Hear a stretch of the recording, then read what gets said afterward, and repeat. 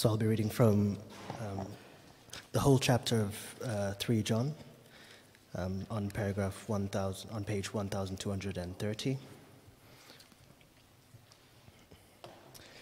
The elder, to my friend Gaius, whom I love in the truth. Dear friend, I pray that you may enjoy good health and that all may go well with you, just as you're progressing spiritually.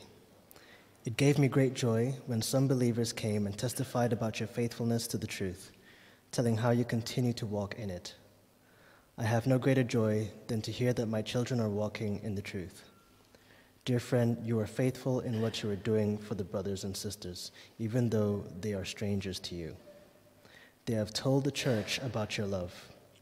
Please send them on their way in a manner that honors God. It was for the sake of the name that they went out, receiving no help from the pagans. We ought therefore to show hospitality to such people so that we may work together for the truth. I wrote to the church, but Diotrephes, who loves to be first, will not welcome us. So when I come, I will call attention to what he is doing, spreading malicious nonsense about us. Not satisfied with that, he even refuses to welcome other believers. He also stops those who want to do so and puts them out of the church. Dear friend, do not imitate what is evil, but what is good. Anyone who does what is good is from God. Anyone who does what is evil has not seen God. Demetrius is well spoken of by everyone, and even by the truth itself. We also speak well of him, and you know that our testimony is true. I have much to write to you, but I do not want to do so with pen and ink. I hope to see you soon, and we will talk face to face. Peace to you. The friends here send their greetings. Greet the friends there by name. Thank you, Mark, for reading that. I really appreciate that. Thank you very much indeed. We're going to spend the next 3 weeks on that one page of the Bible. We're looking at 4 verses today. We're going to slow it right down, and we're going to think about the book of 3 John. It's a new series. We're calling it Walking in the Truth, thinking about what it means to have healthy Christian relationships. I'm going to pray just as we begin. So if you're a praying person, why don't you join me? Let's pray. Heavenly Father, thank you for what we just heard from Rachel about her desire to walk in the truth. And we thank you that the Apostle John had no greater joy than to know that Christians were walking in the truth. So we pray for Rachel, we pray for ourselves, Father God, that we would be learning how to walk in the truth.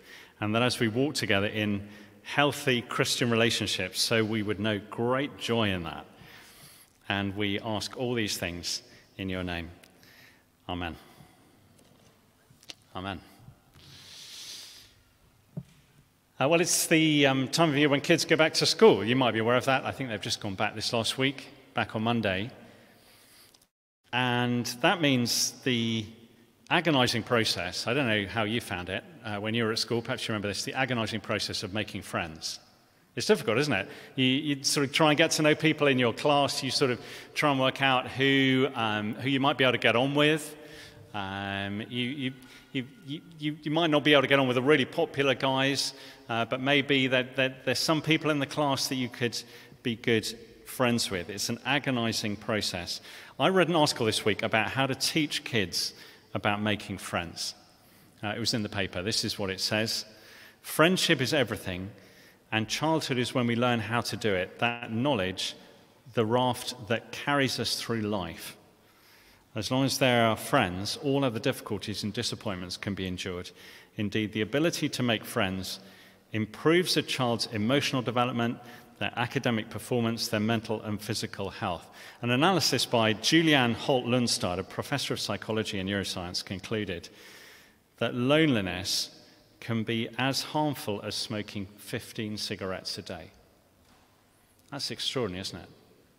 That is the importance of friendship. And as we talk to kids about their friendships, it might make us think about our friendships.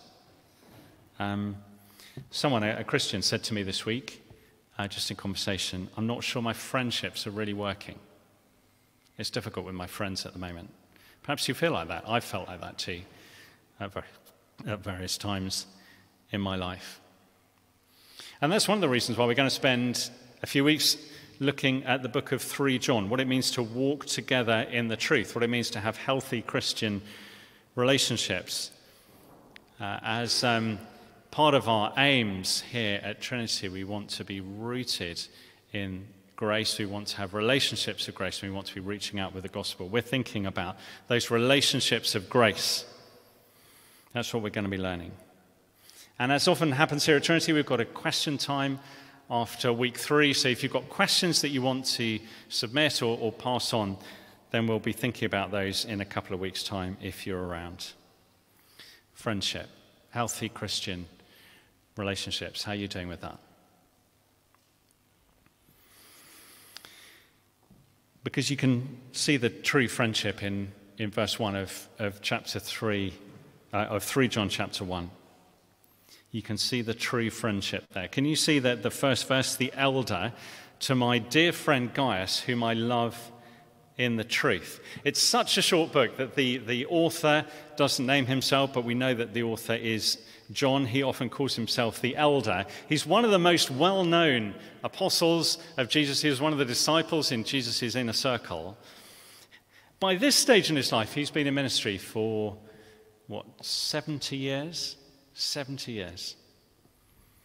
But in personal relationship, he doesn't stand on his CV, on his credentials, on his past achievements. He's just the elder. He's a church leader. And he's writing to Gaius. We don't know who Gaius was, one of the commonest names in the ancient world. But unlike many books in the New Testament, this is written to one individual. This is written to one person. This is a personal relationship, one-to-one. And John is writing a letter to him. And you could quite justifiably say that there is love in this relationship. In the original language, the word for love, that is Christian love, is used 3 times in the space of 11 words. 3 times. To my beloved Gaius, whom I love in the truth. And then verse 2 begins, literally, beloved one. This is Christian love. In the ancient world, then, outsiders noticed that love. One historian wrote this, see how they love one another. That was what the pagans used to say, the people outside of the church in the first century. See how they love one another. That was their comment on the Christian church. In the modern world, then, atheist philosophers have envied that love. This is Bertrand Russell, an atheist philosopher. But he wrote, what the world needs is love, Christian love. He envied the love that Christians have in the Christian church. This is Christian love. In fact, in 3 John verse 1, it is even more emphatic. One translator puts it like this, the elder to Gaius, the beloved one, whom even I love in the truth.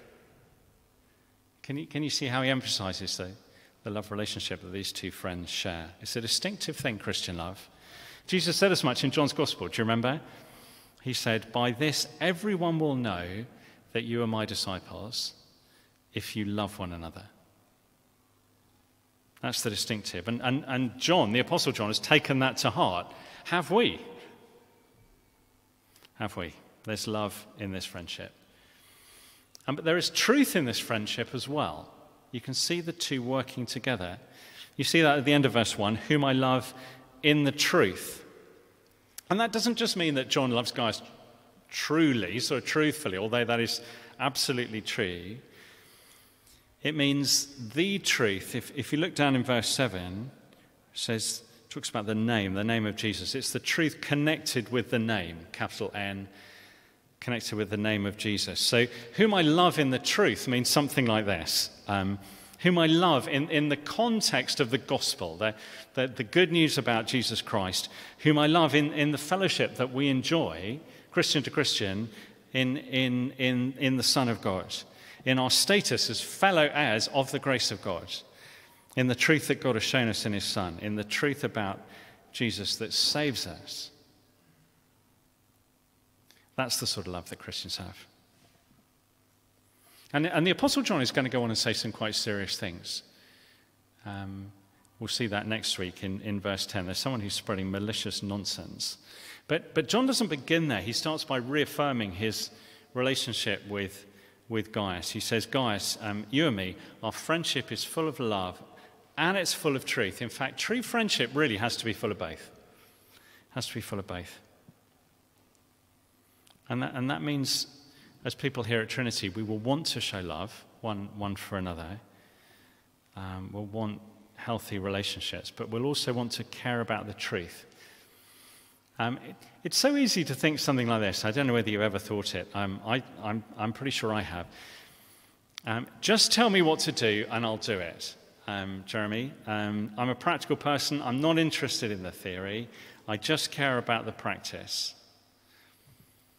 The fact is, we do need to care about the truth for all kinds of reasons. We need to read the Bible for ourselves, and we need to find out what's true, particularly with what's going on in the Church of England at the moment. We need to open our Bibles and work out what we believe. That is not something that we can duck as Christian people.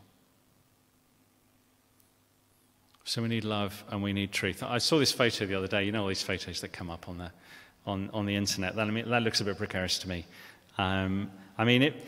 All you actually need to get a truck across a river is 2 tree trunks. I wouldn't recommend it. They just both need to hold. And then you're through. And for Christian friendships to move forward, they need truth and they need love. And you need those 2 things to hold. Love in the truth, says the Apostle John. And we want to be a church like that. That is our goal. That is our goal as people at Trinity Church Islington, to love each other in the truth. And our prayer is that we become a diverse church which reaches a diverse city like ours. A common fellowship in the truth which builds bridges across races and ethnicities and income groups that brings in people from the breadth of London, this fantastic city where we live.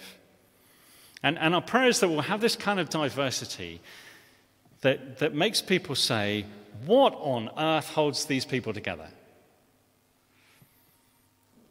And we say, do you know what it is? The truth, the gospel.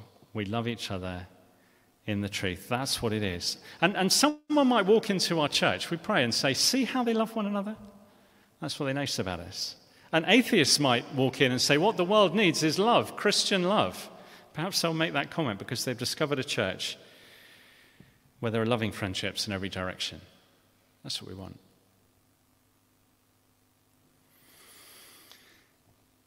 Well, we're only a verse in, but we're learning about healthy Christian relationships, what they look like, and how they function. And verse 2 gives us another strand that goes alongside the first one, not just talking about true love, true friendship, but it's talking about true concern, verse 2. The 2 previous letters that John's written, we know them as 1 John and 2 John, have already been full of concern. In 1 John, the apostle is concerned that certain people have left the church, and that's undermined the church's assurance. That's the book of 1 John. Book of 2 John, he's concerned that there are people no longer teaching the truth, and the church has to separate from them. But in 3 John, the apostle expresses that concern in the context of a personal relationship and a personal friendship. Have a look down at verse 2. This is what it says. Dear friend, I pray that you may enjoy good health and that all may go well with you just as you are progressing spiritually. That's a great thing to wish for someone, isn't it? Don't you think? Dear friend, I pray that you may enjoy good health and that all may go well with you just as you are progressing spiritually. Notice that John has an all-of-life concern for Gaius. It really does cover every aspect of his life. This is John's concern. This is his prayer. Please, Lord, can Gaius enjoy good health and can everything go well with him? Those that we love, we have a concern for every part of their lives. Literally, the idea is being led along a good path. That's the idea, being guided well. As Christians, we don't believe in suffering for the sake of it. I think sometimes people think that that's what we believe. It can sometimes come across that way, that Christians just enjoy being miserable. That's just the kind of people that they are.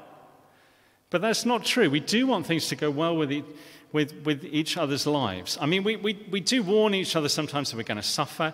That is absolutely true. We'll suffer for being human in a world that's messed up. And we'll suffer for being a Christian. That will be part of our experience. But we genuinely want each other's lives to go well, don't we? And we will pray for that. And that's why in our small groups that meets in here on a Tuesday, you'd be very, very welcome to come and join a small group. We've got a big meal here on Tuesday. That's really the beginning of our small group year. In our small group, we share things that are on our minds, and we want to share all of life's concerns. If it's a worry for you, then it should be a worry for the church. We're going to pray into that, whatever it is. We're here to support each other in all of life. And I don't know, maybe there's something on your mind this afternoon. If you wanted to, it might be good to pray for that. Maybe tap a trusted friend on the shoulder, or come and chat with one of the staff team and ask them to pray with you. And you'll sometimes see that in church. If you haven't been here before, you sometimes see groups of people just sort of standing around praying for each other. That's a good thing, isn't it? It's a good thing to be praying for each other. It's an all-of-life concern. But John knows that the important thing, that the fundamental thing to get right is your spiritual health. That's what he's saying in verse 2. Dear friend, I pray that you may enjoy good health and that all may go well with you, just as you are progressing spiritually. You see, he's saying, I pray that Gaius' life will be led down a good path, even as his soul is being led down a good path. That's the sort of idea. I mean, it's not saying, it's not a prayer that our physical health would match our spiritual performance. And I'm very relieved about that. That's a great relief to me. If our physical health was tied to our spiritual performance, then many of us would turn up to church with pneumonia and sort of limbs missing and the Black Death and, whatever it is. A lot of us struggle in our Christian lives. It's okay to be honest about that. Now, I mean, as Christians, our souls are being led along a good path because of the cross where Jesus died, because of the name. It's well with our souls. That's the promise from the moment that we have faith, the size of a mustard seed. It's well with our souls. And we pray that if it's God's will, that it would go well with the rest of our life too. But it may not. And when you know that it's well with your soul, that is enormously liberating, even if your life isn't going so well.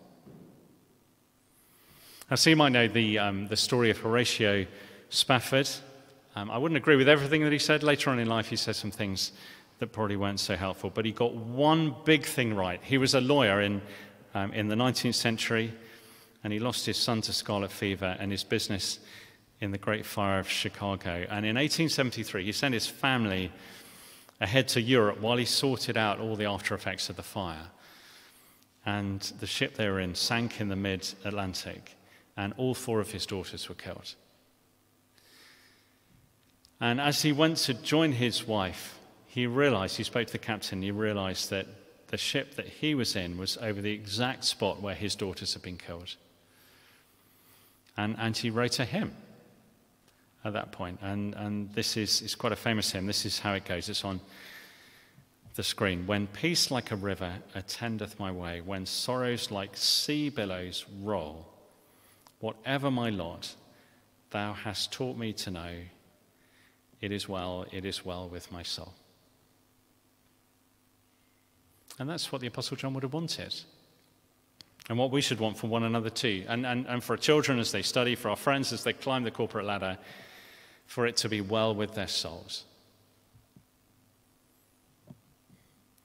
And it's not wrong, is it, to pray earnestly that the circumstances of life match the circumstances of people's souls. But John's deepest desire is that our souls should be getting on well, prospering under the gospel. That's the true concern of healthy Christian relationships, and that brings great joy. That's the third point, and it comes from verses 3 and 4. Our third and final point is about true joy. True joy. Let me read out verses 3 and 4. This is what it says. The apostle, the elder, John, writing to Gaius, his loved friend, this is what he says. It gave me great joy when some believers came and testified about your faithfulness to the truth, telling how you continue to walk in it. I have no greater joy, he writes, than to hear that my children are walking in the truth. Isn't that not an extraordinary thing for an old man to write, don't you think? After 90 years of life experience, he must have tasted everything a human being can taste which could bring them joy. And yet, at the end of his life, he writes this, I have no greater joy than to hear that my children are walking in the truth. John has joy in his children. I know that people love to talk about their children. I had a long email yesterday about one of my godchildren, all these sort of obligatory photographs of him as he goes to secondary school for the first time. I don't know whether you get emails like that. But here John is talking about his spiritual children. That's what he means. Perhaps you remember how the book of 1 John ends, if you've ever read that before. Single sentence, dear children, keep yourself from idols. That's how John talks about the Christians that he loves as his children. And at this point, John has some sort of oversight over a number of churches in Asia Minor, which is the sort of western third of what would nowadays be called Turkey. And verse 3, it looks like there are some people going backwards and forwards between him and the church where Gaius is and giving reports. And someone has come back with news about Gaius, and they've spoken to John. Gaius might be someone that John led to Christ, a little bit like those nurses at the Middlesex Hospital told Rachel all about the gospel for the first time. Maybe John's that person who shared the good news, the incredible sacrifice of Jesus with Gaius for the first time, and he turned and believed that it was true. Or it might be that the Gaius is just someone that he's training as his sort of adopted child in a spiritual sense. Perhaps he lives in a town like Ephesus or Laodicea or Hierapolis or Colossae, somewhere like that, probably. I hope if you're a Christian, you have someone like that, someone that you're discipling. If you think you might be able to read the Bible with someone, then let me know. It's an amazing thing, isn't it? Whether you're single or you're married, you can have adoptive children in the Lord, and there's great joy in that, incredible joy. John has joy in his children, but specifically, John has joy in those who persevere. See, people who keep going.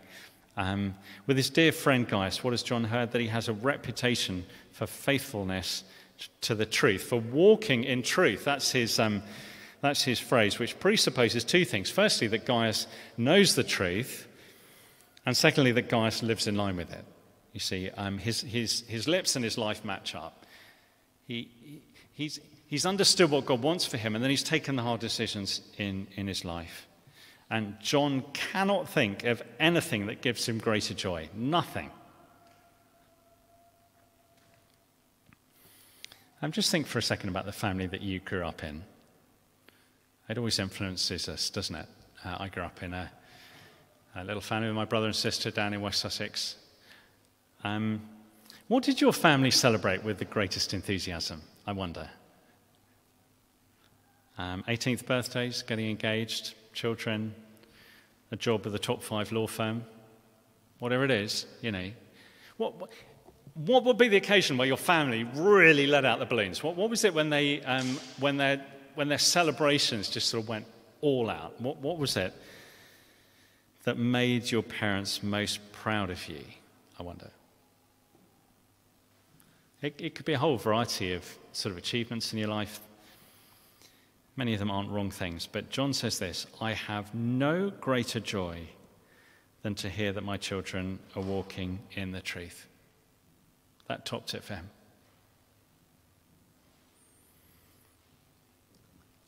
On James and Felicity's wall is a photo of all of their wedding guests. Was it the 9th of July, 2011? 12 years ago. And some of us would have been there on that date, and we're all sort of standing around here, and we're all looking up to the photographer who was at the top of a very tall ladder, just up there. And I was looking at that the other day. It's a really wonderful photo, actually, that you've got on your wall. There are so many people in that photo who were walking in the truth then and are still walking in the truth today. And that should make us celebrate. Perhaps you help out with the camp each year. And some of us go and help out with sort of teenagers, and they come on a summer camp. I know some people have just come back from that. And you don't really see people for 12 months. And then you come back together as a team, and each member of the team is still walking in the truth. That, my friends, is a miracle. Celebrate it. A number of us have been off to different places. Liam and Simone, it's just fantastic to see you back in the UK after your time in Sardinia. As people come back and join us here at Trinity, if they're still walking in the truth, celebrate it.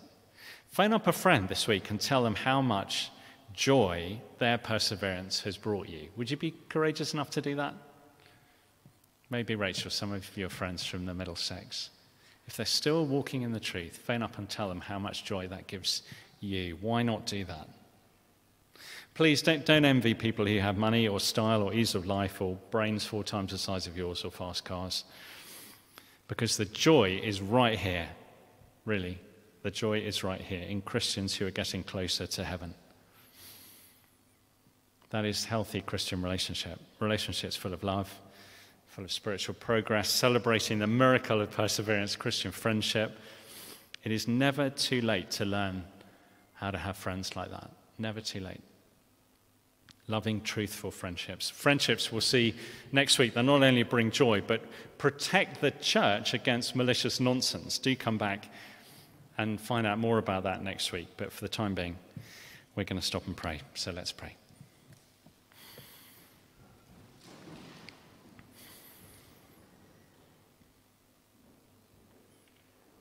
Father God, thank you for the letter that the Apostle John writes to Gaius. Thank you that it's full of true friendship, friendship in the truth, that there's love between these brothers.